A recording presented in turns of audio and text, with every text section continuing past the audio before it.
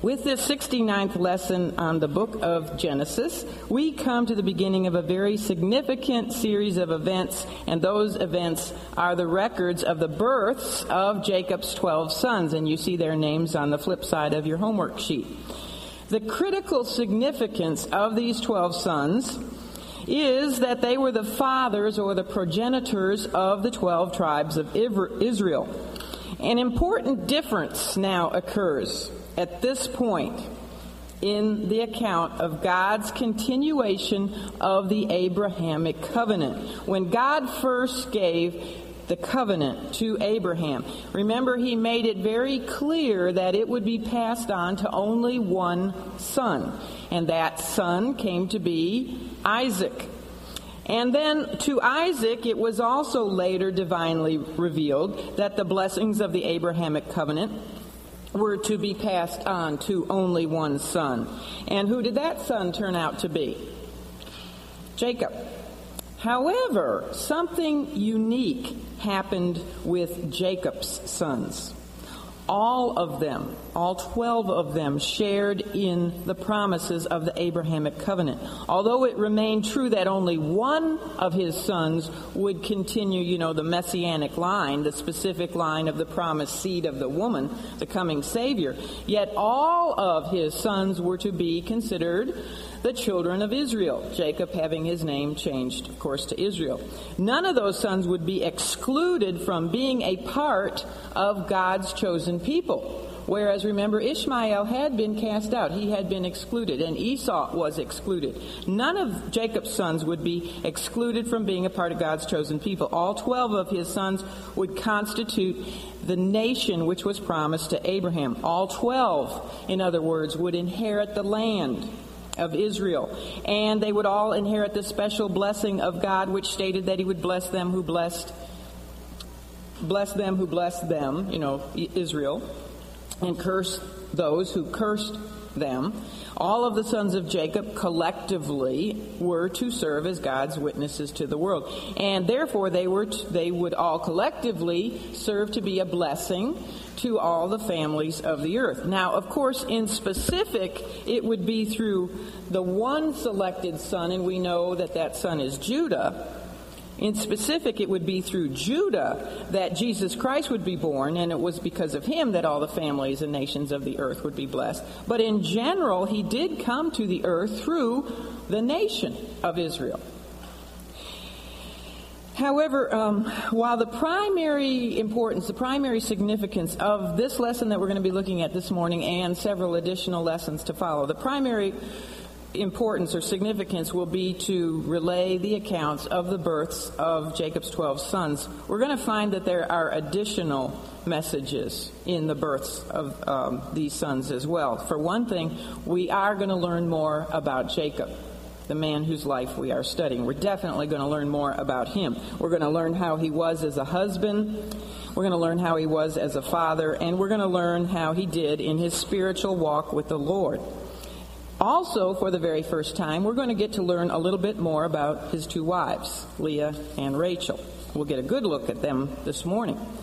And we're going to discover some revealing insights about their relationships with their husband, and their relationships with each other, as well as their relationships with the Lord and with their handmaids. Remember those two women, their handmaids. We're going to see that Jacob's decision to comply with Laban's scheme and take both sisters to wife, thus becoming a bigamist, that decision brought many burdens into his family. All that we will learn about the situation in Jacob's family is only going to help further demonstrate the wisdom of God when he established the institution of marriage as being monogamous. In other words, one man for one woman or one woman for one man. All of man's clever attempts to rewrite God's word on this issue of monogamy, and all of man's, clever attempts to either justify polygamy or divorce will not ever be able to stop the heartaches and the headaches and the complications and the consequences which come from disobeying God's way of doing things. And Jacob's family is certainly going to be an example of this truth. Now, in this lesson is entitled Bigamy Burdens. And we're going to look at three main sections, which were very easy for me because I noticed that 3 times we read the words when somebody or other saw. And those 3 times occur in verse 31 of chapter 29, then verse 1 of chapter 30, and again verse 9 of chapter 30. So we're going to be looking at when the Lord saw, then we'll look at when Rachel saw, and finally we'll look at when Leah saw. And then we'll talk about the things that they saw, as you can see underneath there. I'm not going to go through that whole outline with you. But let's begin by looking at when the Lord saw. And under this section, we're going to see that he saw 2 things. He saw a woman's burden, and then he saw a way of blessing that woman. So let's begin by looking at just the very first few words of verse 31, a woman's burden.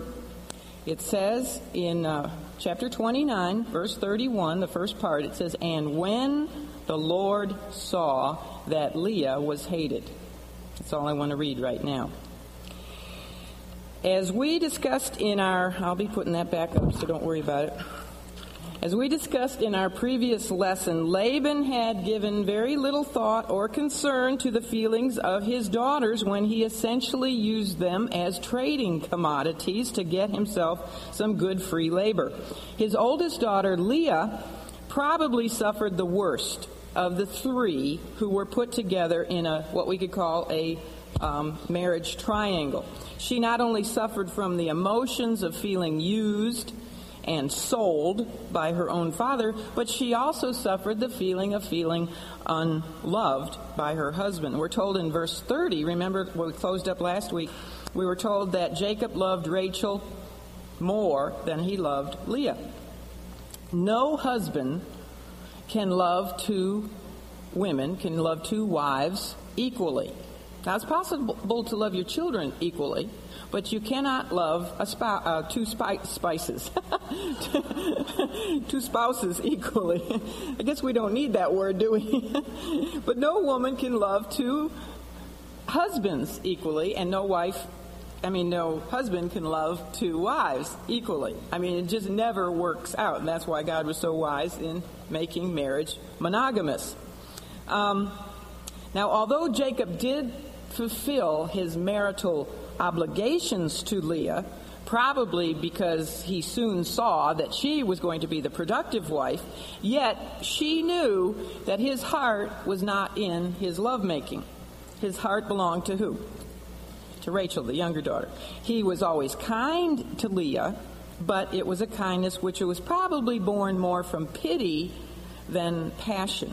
And she keenly felt his favoritism and his partiality toward her younger sister. So the first of the bigamy burdens about which we read in the situation with Jacob and his 2 wives is the longing of Leah for love.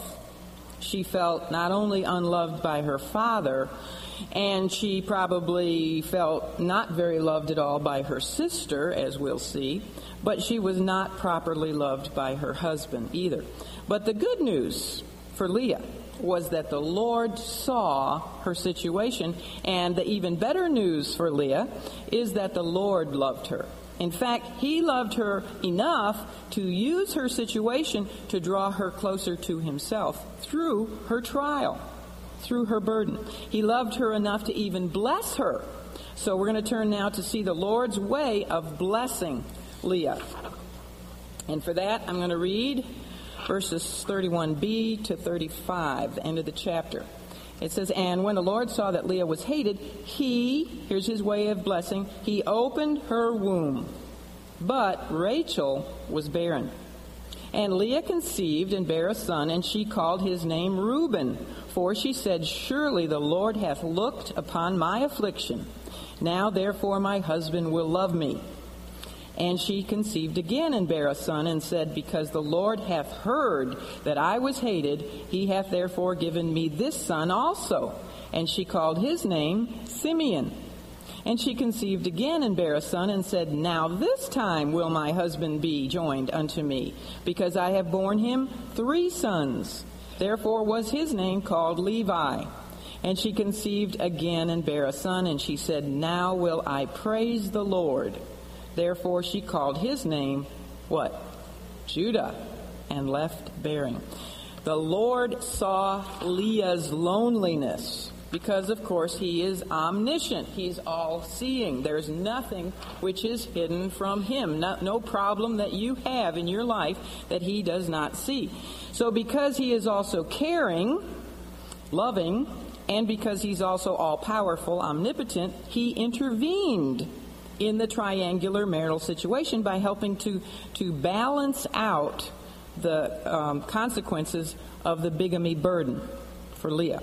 He opened her womb while he kept Rachel's womb closed. Rachel remained barren.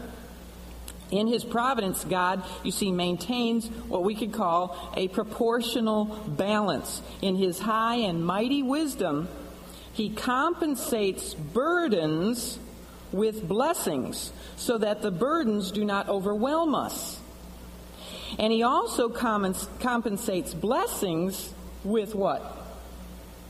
With burdens, so that we don't get too proud, too puffed up. Isn't this what happened with the Apostle Paul? I mean, he was so privileged. All the things he experienced and all the knowledge the Lord gave him, he could have gotten puffed up with pride very easily. So what did the Lord give him to compensate? A thorn in the flesh, exactly. Now, Rachel may have been beautiful, and she may have been the wife who was deeply loved by Jacob, but she also had a burden to bear. Her burden was her barrenness. She had a barrenness burden. And this became more of a burden for her due to the fact that her sister was very prolific. If she was having one child after another, she had no problem in conceiving. And of course, all of this was whose doing? The Lord God's doing. This was God's doing. Now, it's interesting that the mention of the Lord in verse 31 is the very first time that we have heard of the Lord since Jacob, since his encounter with the Lord at Bethel back in chapter 28. You know, when he had the dream of the ladder Lord. This is now the first time we've heard of the Lord.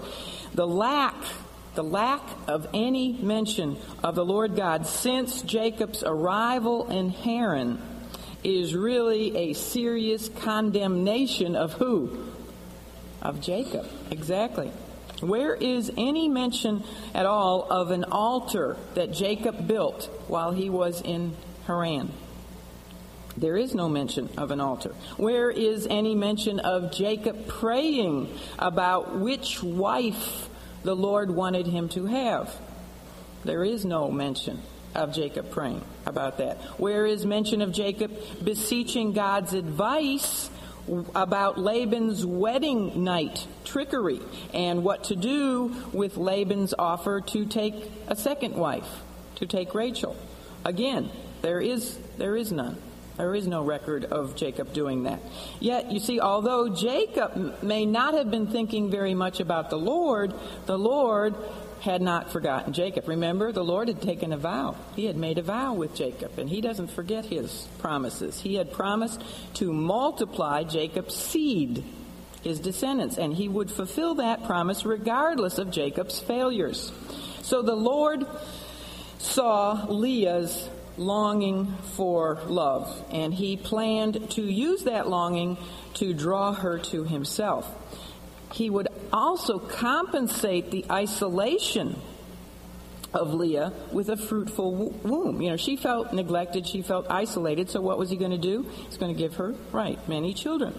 As we're going to see later on in Genesis chapter 30, the Lord also saw Rachel's craving for children, and he was going to use her infertility to also draw her to himself. In the divine compensation of things, we we need to remember, and we're going to learn more about envy as we go through this chapter, but we need to remember that there is no cause for envy. You know, you can look around and you can say, well, I'm so jealous, she's got this and she's got that and I don't have it. And so it's often a problem, even among Christians, to be envious of others. But there is no cause for that. We're going to talk more about that. But think about the beauty of Rachel. Rachel was, a head turner. Men would always look at Rachel. She just had something about her that was beautiful, whether it was her eyes or her figure or the whole thing put together. But the beauty of Rachel, you'll love this picture.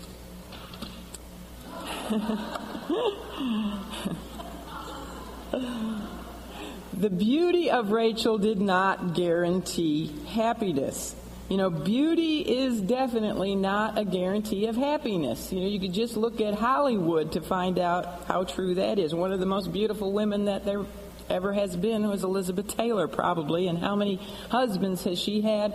And is she a happy person? No, not by any means. And you can go on and on with whatever movie star you want to talk about. It's not a guarantee that beauty brings happiness, as the fashion magazines and our culture would like to tell us otherwise. Especially this is a problem with young girls, with the Barbie dolls thing and all that. But it's definitely not a guarantee of happiness.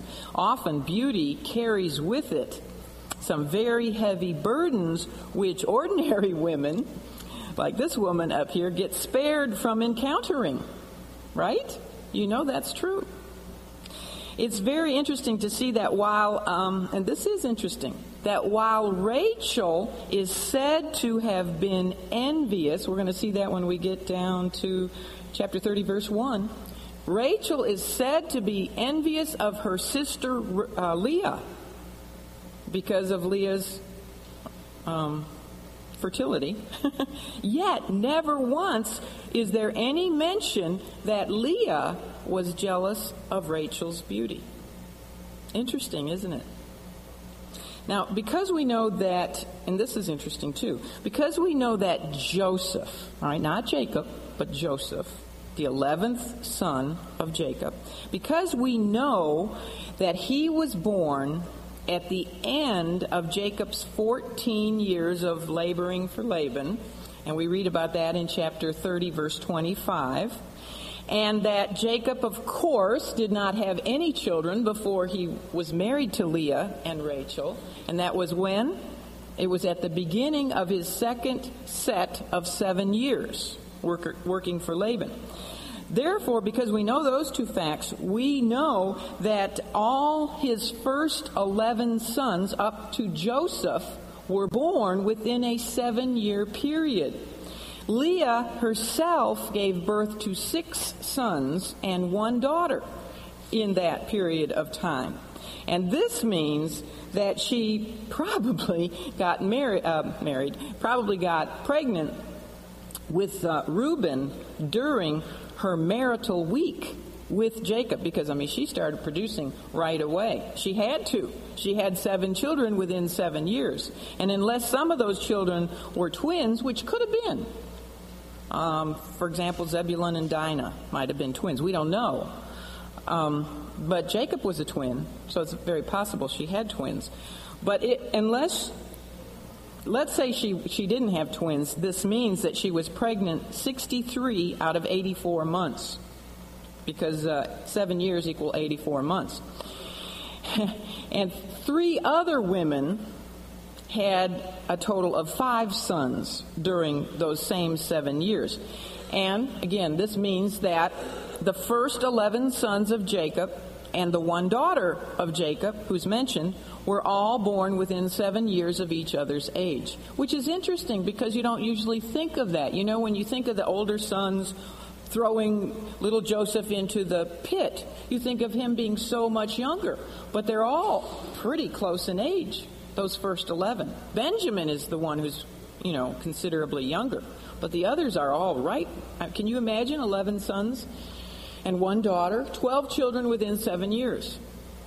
Now, that's possible if you have 4 wives. Now, Leah's first conception resulted in a son who she named, What?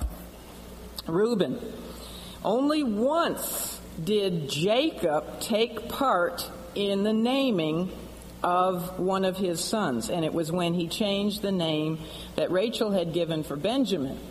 But he didn't do that until after she died, right? He changed it from son of my sorrow to son of my right hand. But this is something to notice then with regard to the fatherly skills and the responsibilities of Jacob. He did not begin very well here as a father, did he? Because he left the naming of his sons completely up to the women. Now, that's not a good sign. Now, as we look at the names of Leah's first 4 sons, we're going to consider, first of all, the Hebrew meaning of their names. And secondly, we're going to look at her personal comment. Now, this is on that flip side of your sheet there. We're going to look at her comment that she made after the birth of each of those sons. What does Reuben mean? It's on your sheet. It means, behold, a son. In Hebrew, the name sounds much like the words, the Lord has seen my affliction. Leah made a play on words with Reuben's name because she was not only declaring to Jacob, look, I have given you a son, but she was also acknowledging that it was the Lord who had seen her pain and her affliction and had thereby blessed her with a son. Throughout the Old Testament days, and of course even in the New Testament traditional societies, such as ours, I would say, well, at least among us in this room, motherhood was viewed as the crowning joy of a woman's life. And all of us who are mothers, we would agree with that. Leah knew that Reuben was a blessing from the Lord. And it's interesting to notice her emphasis on the words, the Lord. Look at verse 32, look again at verse 33, look again at verse 35. She spoke of the Lord, and she used the name Jehovah or Yahweh. That's the name of God which stresses his personal covenant relationship with man through salvation, through redemption. That's his special salvation name, So Leah seemingly knew the salvation of God, and she's seen here in these verses, she is seen as a spiritual woman. Because the names of her children tell us that she did the right thing in her pain. She did the right thing in her affliction. She didn't go and complain to Jacob, which is what we're going to see Rachel did in her affliction. She complained to Jacob. Leah didn't do that.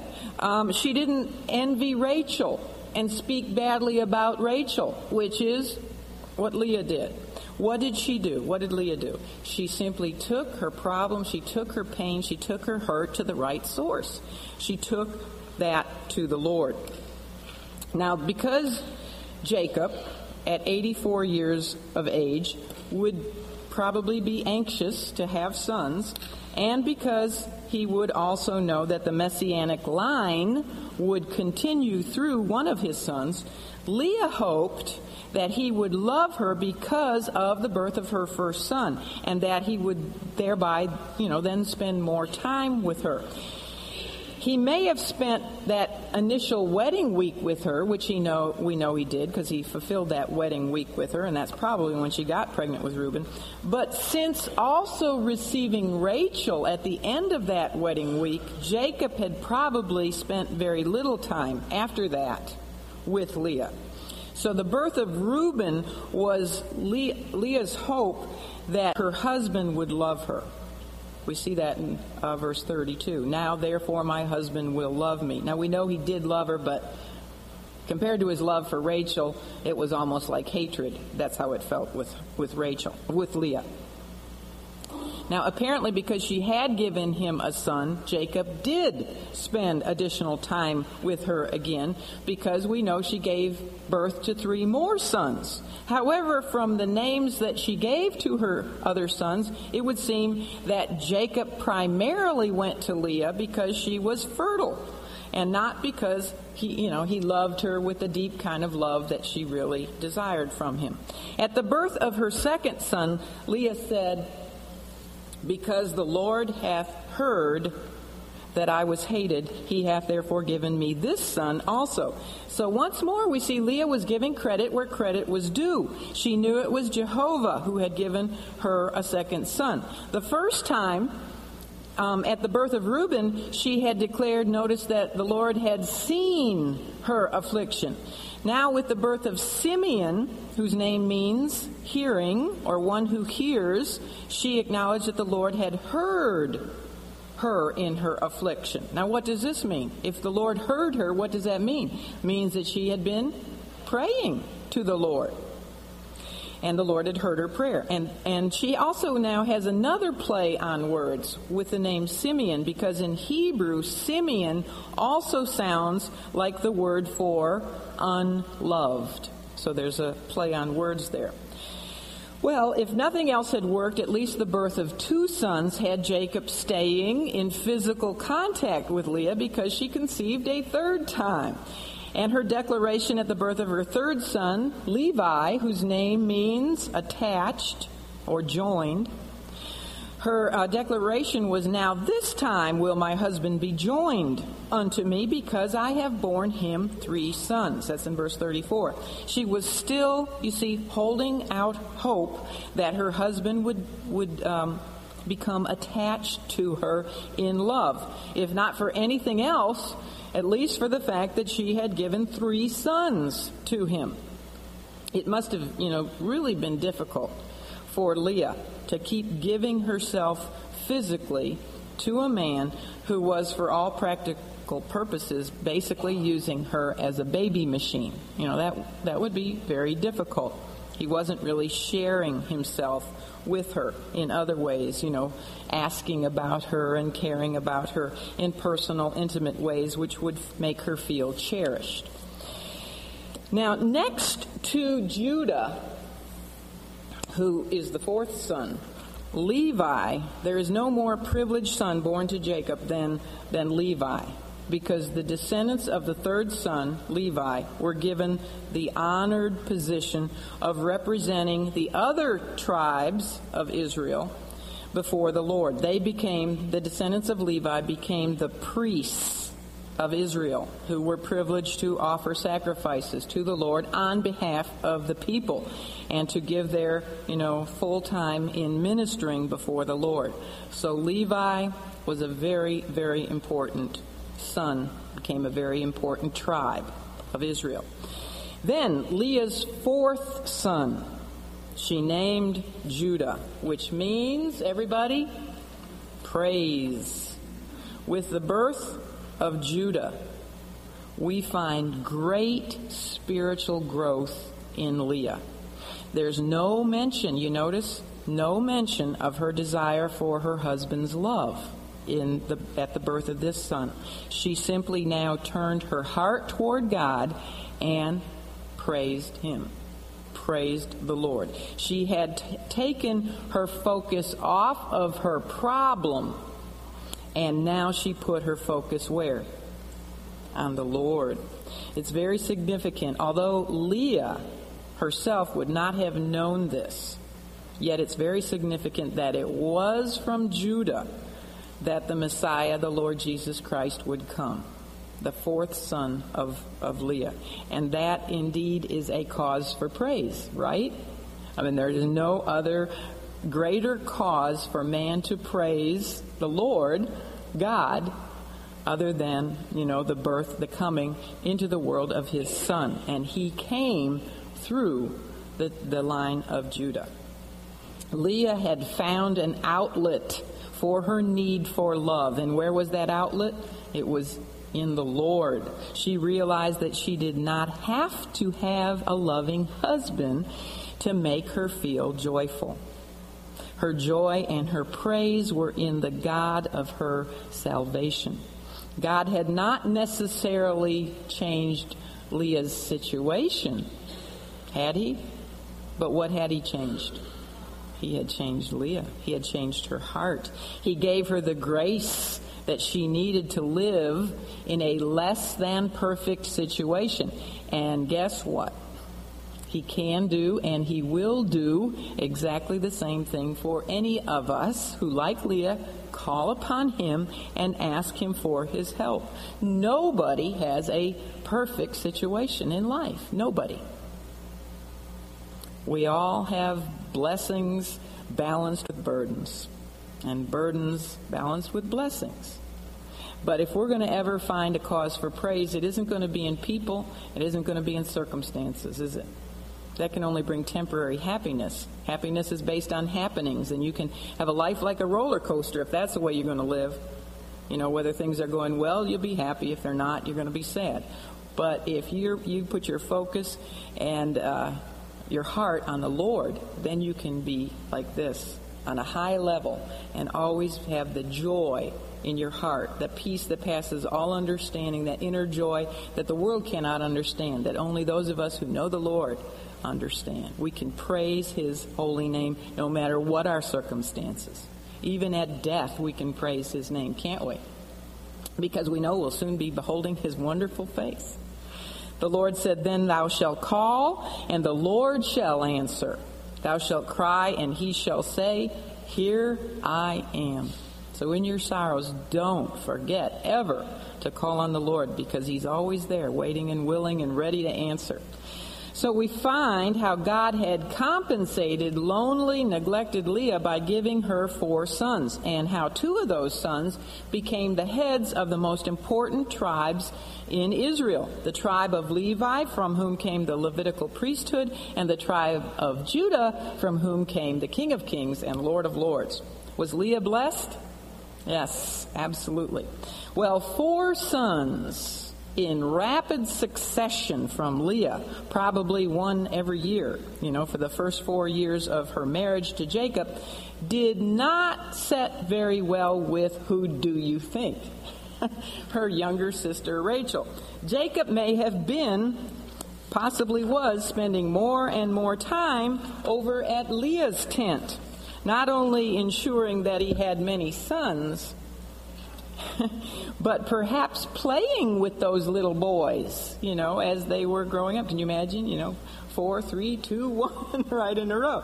So he might have been over there playing with them, watching them grow, spending more and more time at Leah's tent. Each wife had her own tent, by the way. Rachel would have definitely noticed also all that was occurring within her sister. She wouldn't be able to help but notice how Leah glowed with that special radiance of motherhood. And especially after Judah, how Leah seemed so much at peace with her situation. Rachel also saw, of course, her own continued barrenness.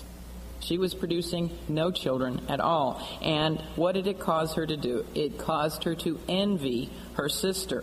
And it caused her to grow angry at her husband. It also caused her to turn to a worldly solution to her problem rather than to the Lord, as Leah had done. So let's see the situation when Rachel saw. And for this, we're going to look at... She saw a prolific sister, she saw a painful situation, she saw a popular solution, and she saw a personal success, in quotations, because the success was only in her own eyes. It wasn't a true success. So let's begin by looking at what she saw, a prolific sister. And again, we're just going to look at the very first part of verse 1 of chapter 30. It says, "And when Rachel saw that she bare Jacob no children, Rachel envied her sister." Okay, it's sad here to find that the very first time we read anything specific about Rachel, other than a description of her appearance, the very first time we read anything specific about her, it's not very favorable. We find that she envied her sister because Leah had given birth to 4 sons and she had not produced any children at all. Rachel, just like Sarah, Abraham's wife, and also like Rebekah, Isaac's wife, was barren. We see a progression here, don't we? Sarah, then Rebekah, and now Rachel, all 3 of them barren. Now, we do know, of course, that Rachel eventually gave birth. She gave birth to Joseph sometime, as I already said earlier, near the end of her 7th year of marriage to Jacob. Whereas, how old was Sarah before she ever had a child? She waited 90 years to have a child. And we know that Rebekah, Isaac's wife, Rebekah was married for 20 years before she had her sons, her twin sons Esau and Jacob. So compared to those two women, Rachel hadn't waited very long at all. At this point, she's only waited about 4 years. And she's already having a problem. Unlike her older sister, we do not find that Rachel, however, took her problem of infertility to the right source. She did not go to the Lord in prayer about it. Instead, she allowed the ugly sin of envy to take root in her heart. And it was an envy of all things against her not as loved, not as beautiful older sister. You think about it, what business did Rachel have in being envious of Leah? Strong, hard-working, one day to be very wealthy. Jacob had agreed to work 14 years with nasty Laban, not for Leah, but really for who? For Rachel. Both sets of his 7 years had really been for Rachel. Rachel was the one who made men's heads turn, not tender-eyed Leah.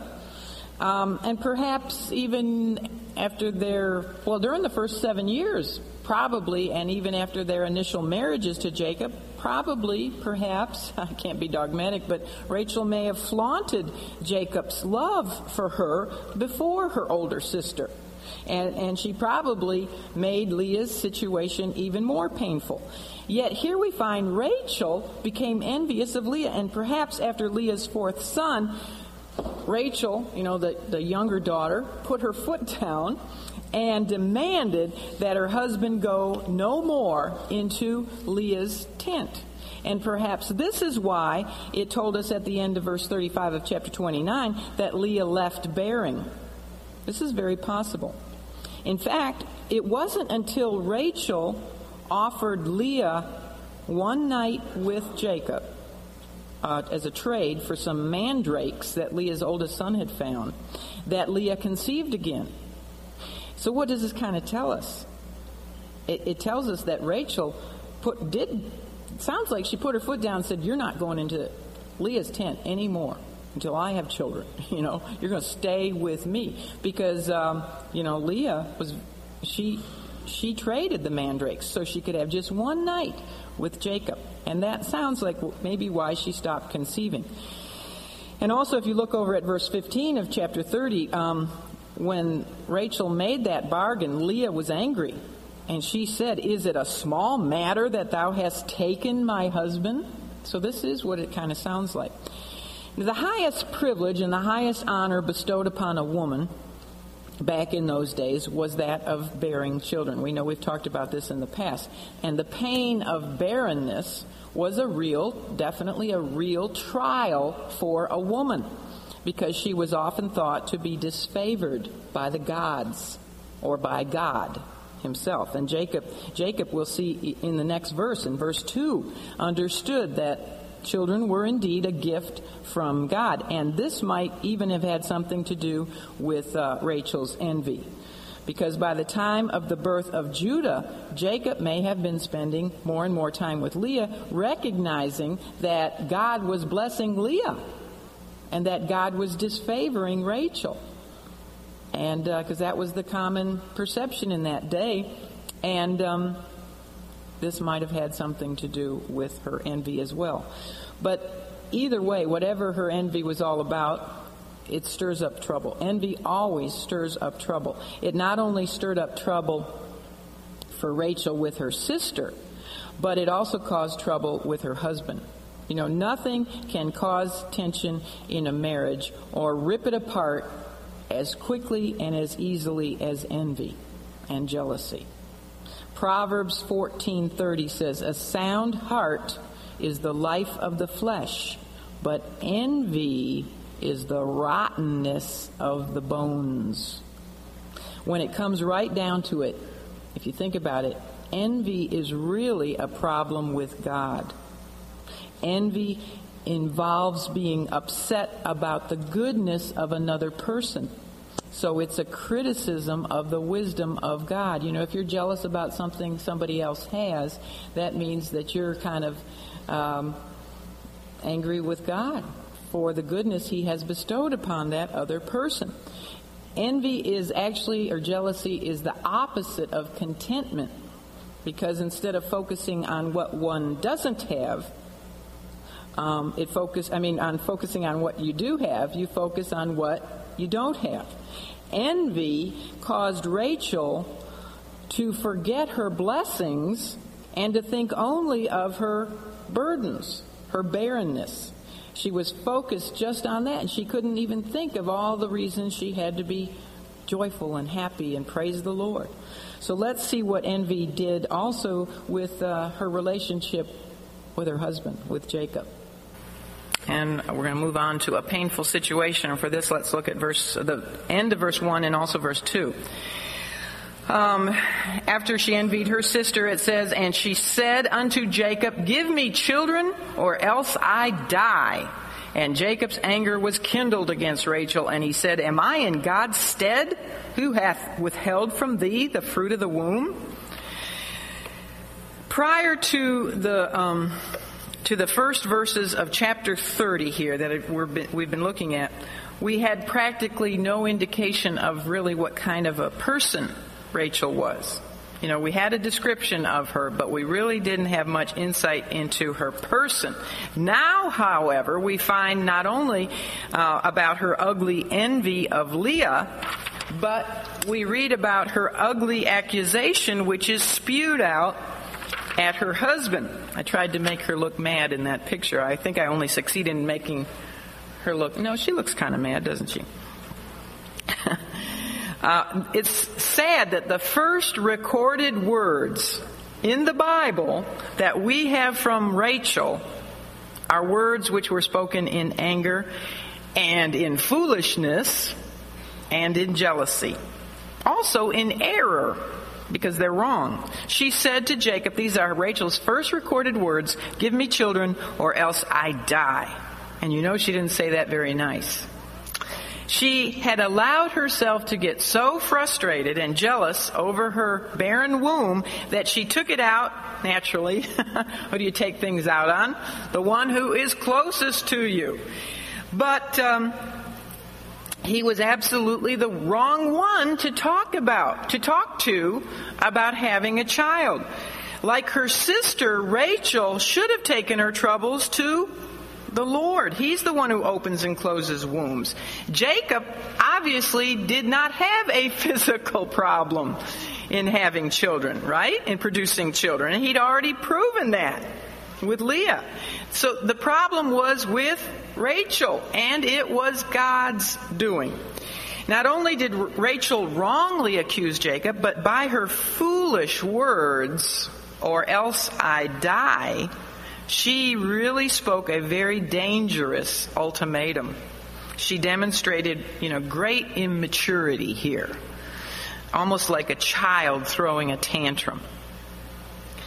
What she should have done was take her troubles to the Lord and put her trust in Him and not in man. Rachel had lessons that she needed to learn, and the Lord was trying to teach her through her burden, through her inability to have children. It was going to take her a while to learn those lessons. However, she would eventually learn them. But for this time in her life, she wrongly blamed her husband. We're going to find that she would try some of the world's methods before she would ever turn to the Lord. She was going to try, when her man failed her, these all start with M's, all right? When her man failed her, she would try her maid. Then she would try mandrakes. And then, when all those failed, she would finally turn to her master. The pain of being childless was so intensely felt by Rachel, and even more because of the fact that, her sister was being so prolific, that she felt if she could not have children, it would just be better to lay down and die. Now, of course, if you'd nailed her to the wall on that, I am sure that she would probably not have actually chosen death if she did remain childless. But you know how women are.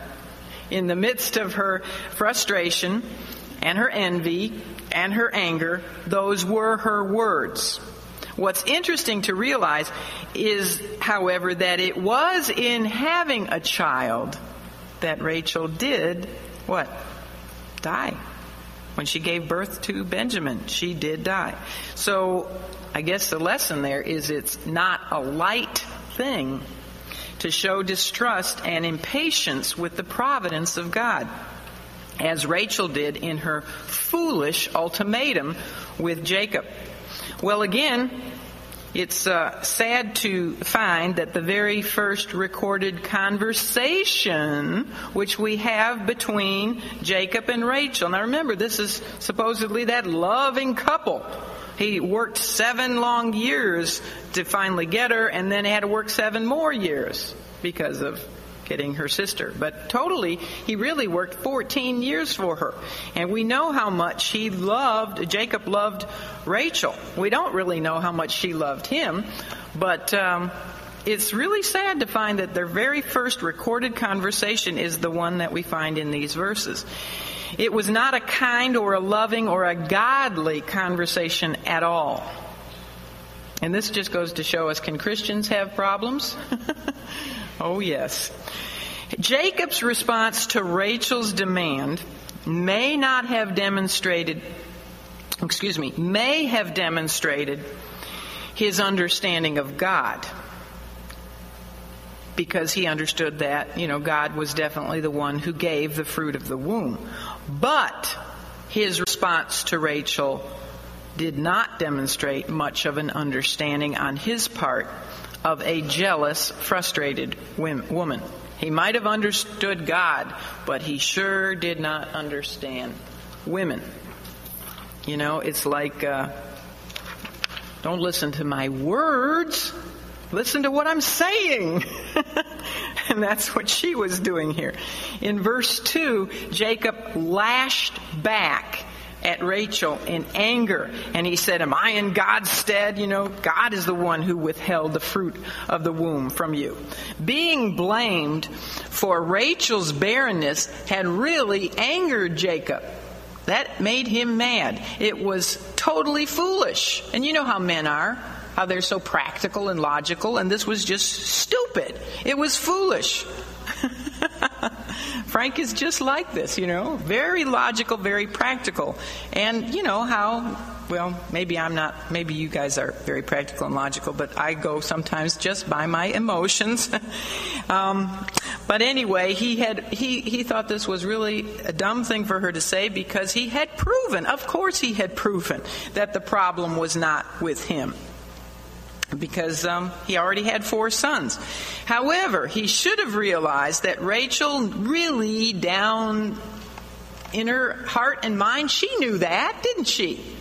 Of course she knew that truth just as well as he did. She knew the problem wasn't with him, but she was just taking out her emotions and her frustrations on him, as women tend to do. Now, even though Rachel's complaint was really against God, and that was definitely wrong, of course, yet as her husband, Jacob should have lovingly corrected her instead of responding in anger. He should have done what his own father had done during the long 20 years that his mother, Rebekah, had remained barren. He should have, and we read about this in chapter 25, verse 21, he should have entreated the Lord for his wife because she was barren. That's what Isaac did with Rebekah. He prayed on behalf of the Lord. Jacob should have taken Rachel by the hand and gone to the family altar, if he had bothered to build one. which apparently, I guess he didn't. But he should have taken her by the hand lovingly and got down on their knees and besought the Lord on her behalf. And then he should have encouraged her with the accounts of his own grandmother, Sarah, and the account of his mother, Rebecca, by telling Rachel that God opens the womb when he's ready to do so. And that, she just needed to be patient. Of course, he had a problem with patience himself, didn't he? But she should have been patient and just waited on the Lord. After all, she'd only been barren somewhere around 4 years. So just wait, Rachel. I am sure the Lord is going to open your womb in time. We just need to keep praying and asking him. Jacob should have tried to teach Rachel about the importance of waiting on God and doing things God's way. There was a more godly way, definitely, that Jacob could have handled the tension in his home. But, sad thing is, what? He didn't do it. He lashed right back at Rachel.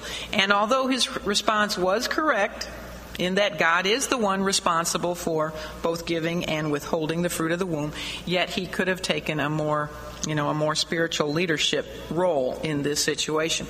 The problem really seems to be that Jacob himself still needed to learn a lot more about God, right? And about waiting on God. And this becomes evident in the way that he conceded to his wife's solution to her barrenness. Instead of waiting on the Lord for him to give her a child, he went along with her popular solution and took her handmaid to have children. So let's look at a popular solution, verses 3 and 4.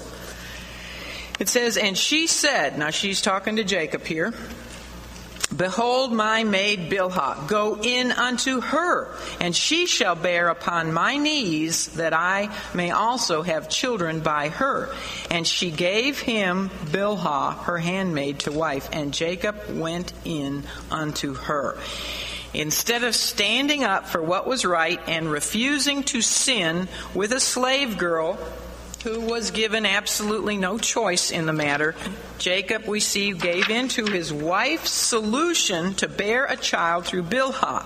Jacob, remember who he is, the grandson of Abraham. He knew the mess that his grandfather had gotten into because of having done the very same thing with an Egyptian handmaid named Hagar.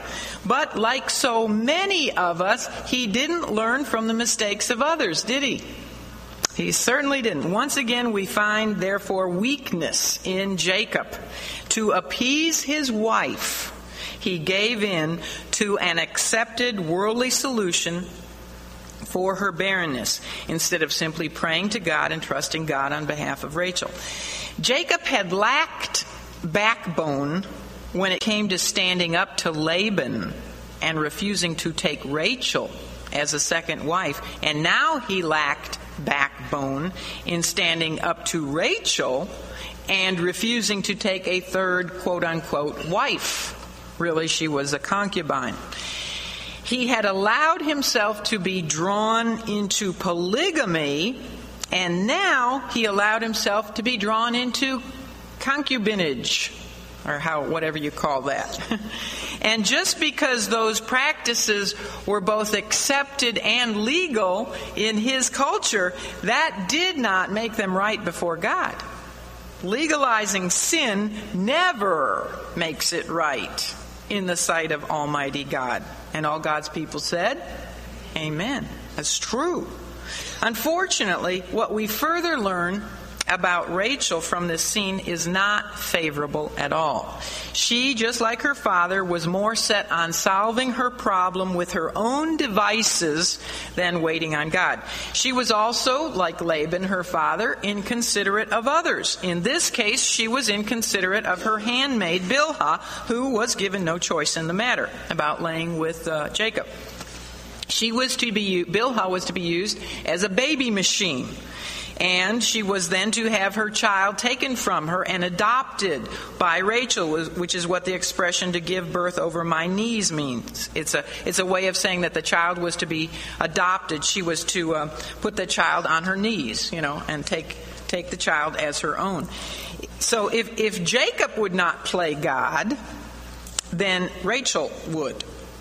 But the sad thing is that Jacob went along with her plan, and 2 sons, Dan and Naphtali, were the result.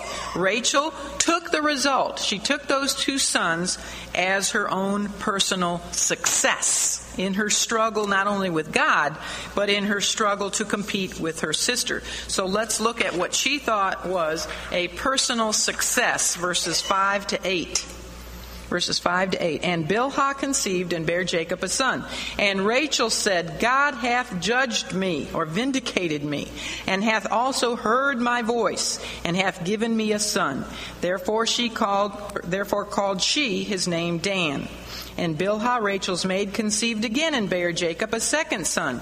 And Rachel said, with great wrestlings, or wrestlings with God, have I wrestled with my sister, and I have prevailed. And she called his name Naphtali.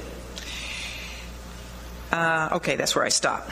All right, unlike the situation with Sarah and Hagar, Rachel didn't grow bitter with Bilhah after she had a son. Rachel didn't reject the firstborn son or the secondborn son of Bilhah.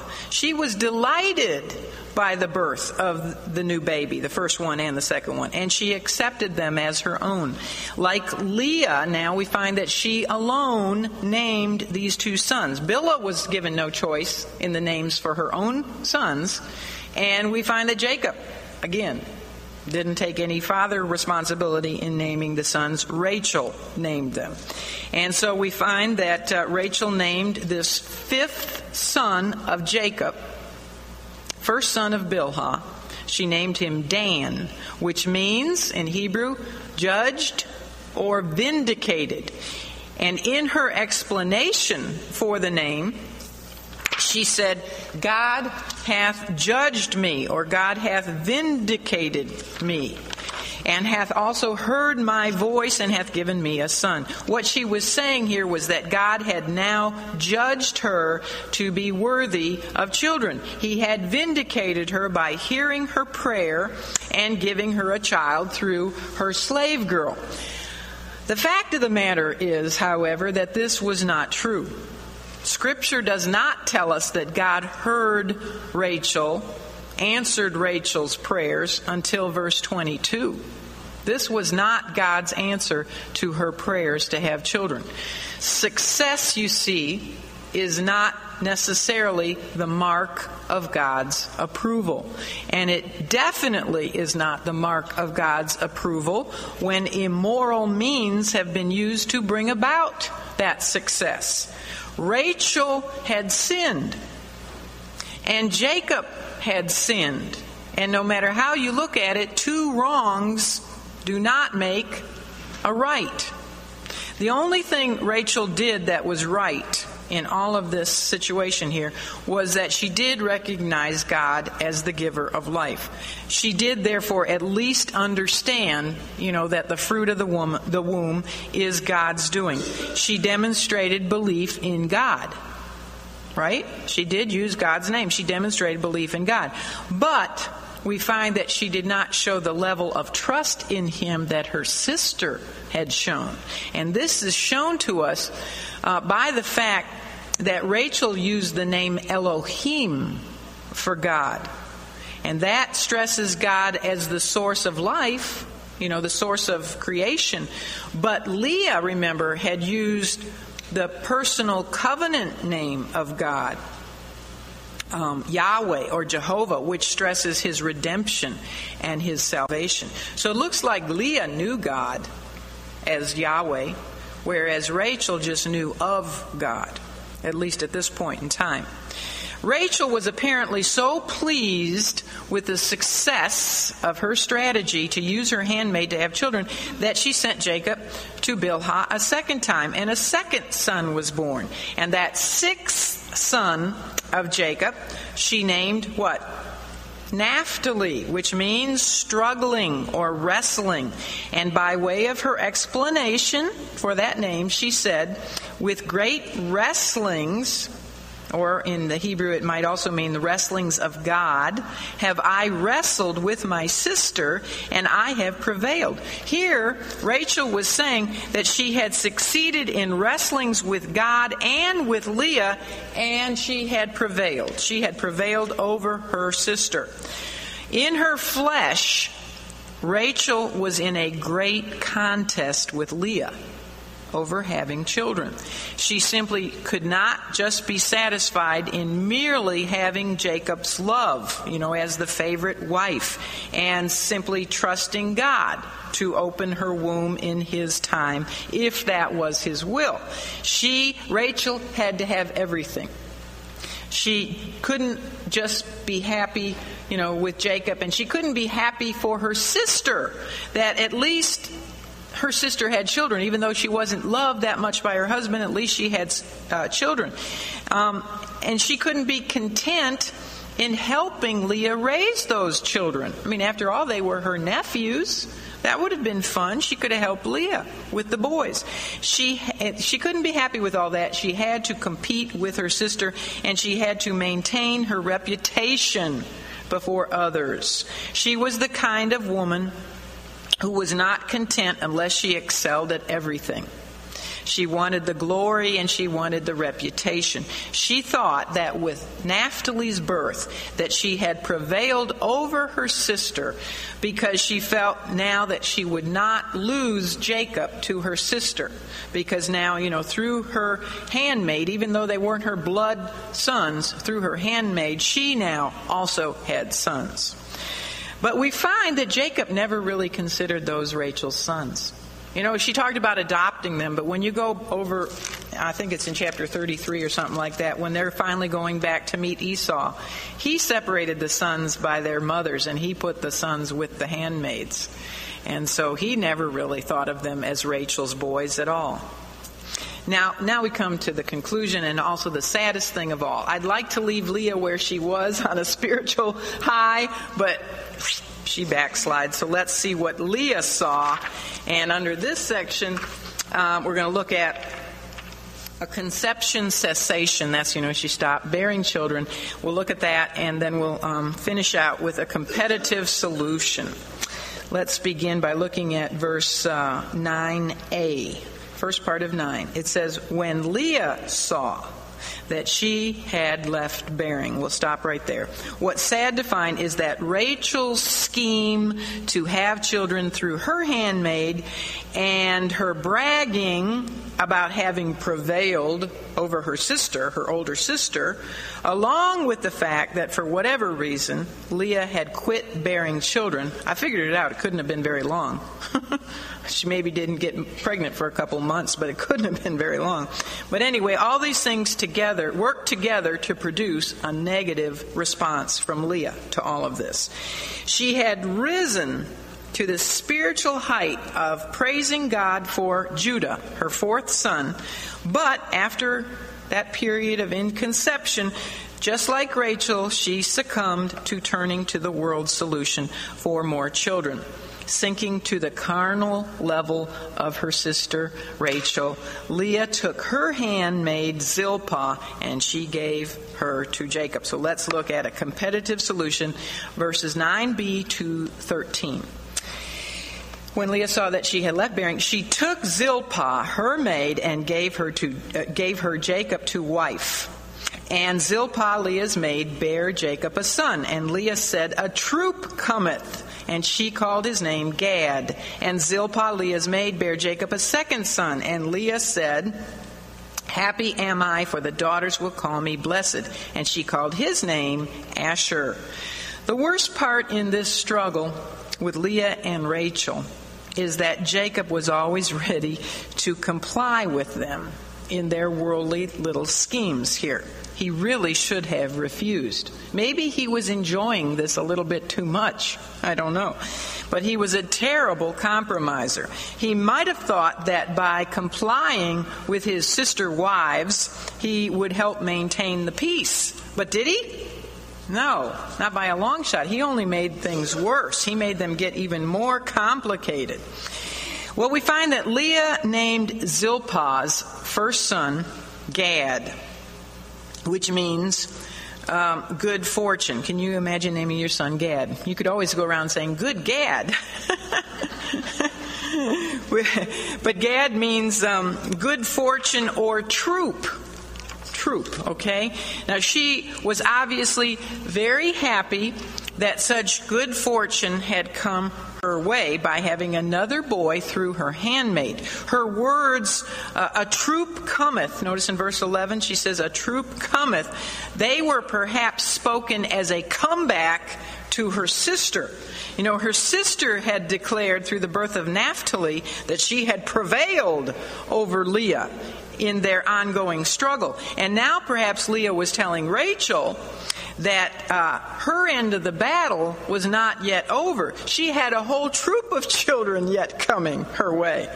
Now, if in fact Rachel had been instrumental in keeping Jacob from Leah's bed, and if this was the reason for why Leah had ceased producing children, then we really can better understand Leah's reason for stooping to use her handmaid for more children to battle with Rachel. You know, it's like, if you won't let Jacob sleep with me, I'm going to give him Zilpah.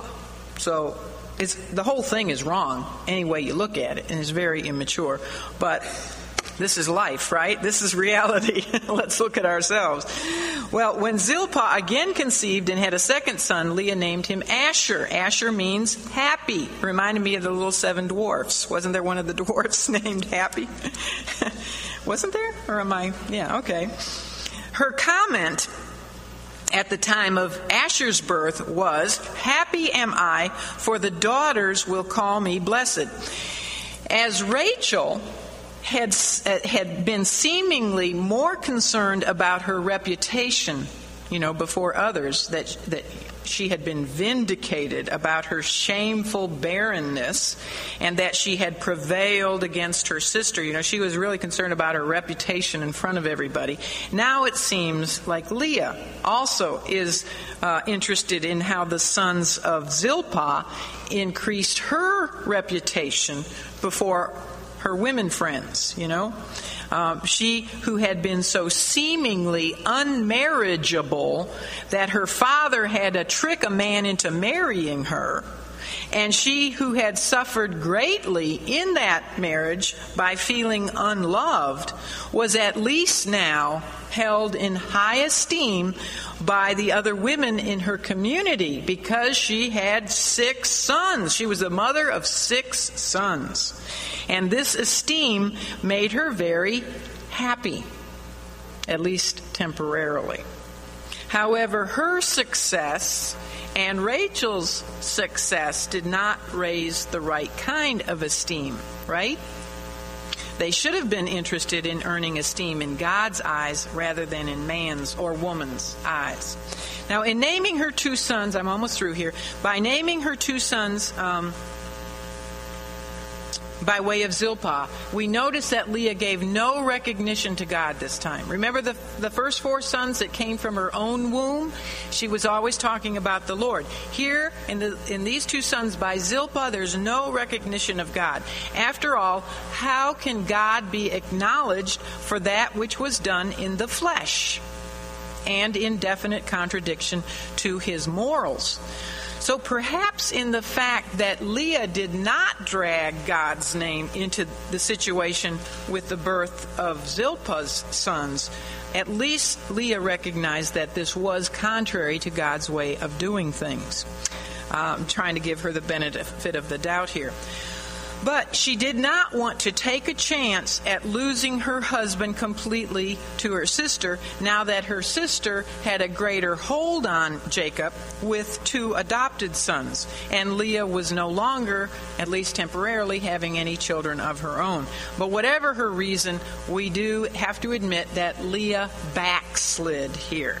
She used a carnal means to continue to have children. She came down from her spiritual plateau at the birth of Judah to seemingly compete with her sister for Jacob's love and for Jacob's children. She had seemingly forgotten that her true happiness, her true praise, and her true joy lay in the Lord. Well, think about this. It was into this bitterly divided and dysfunctional family. I mean, if you think you have a dysfunctional family, look at this one. It was into this family that the forefathers of the 12 tribes of Israel were born.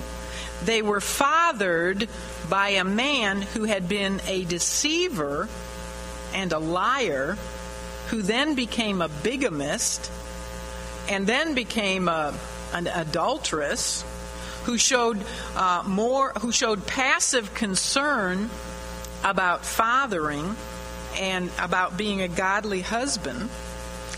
And they were mothered by 4 different women with all kinds of rivalries and jealousies which went on among them. I mean, that was their parents, the 12 children who fathered the 12 tribes of Israel. So is it any wonder that the 12 patriarchs of Israel grew up with a number of problems themselves? Wait till we get to reading about them. Boy, they had all kinds of problems. But it's no wonder.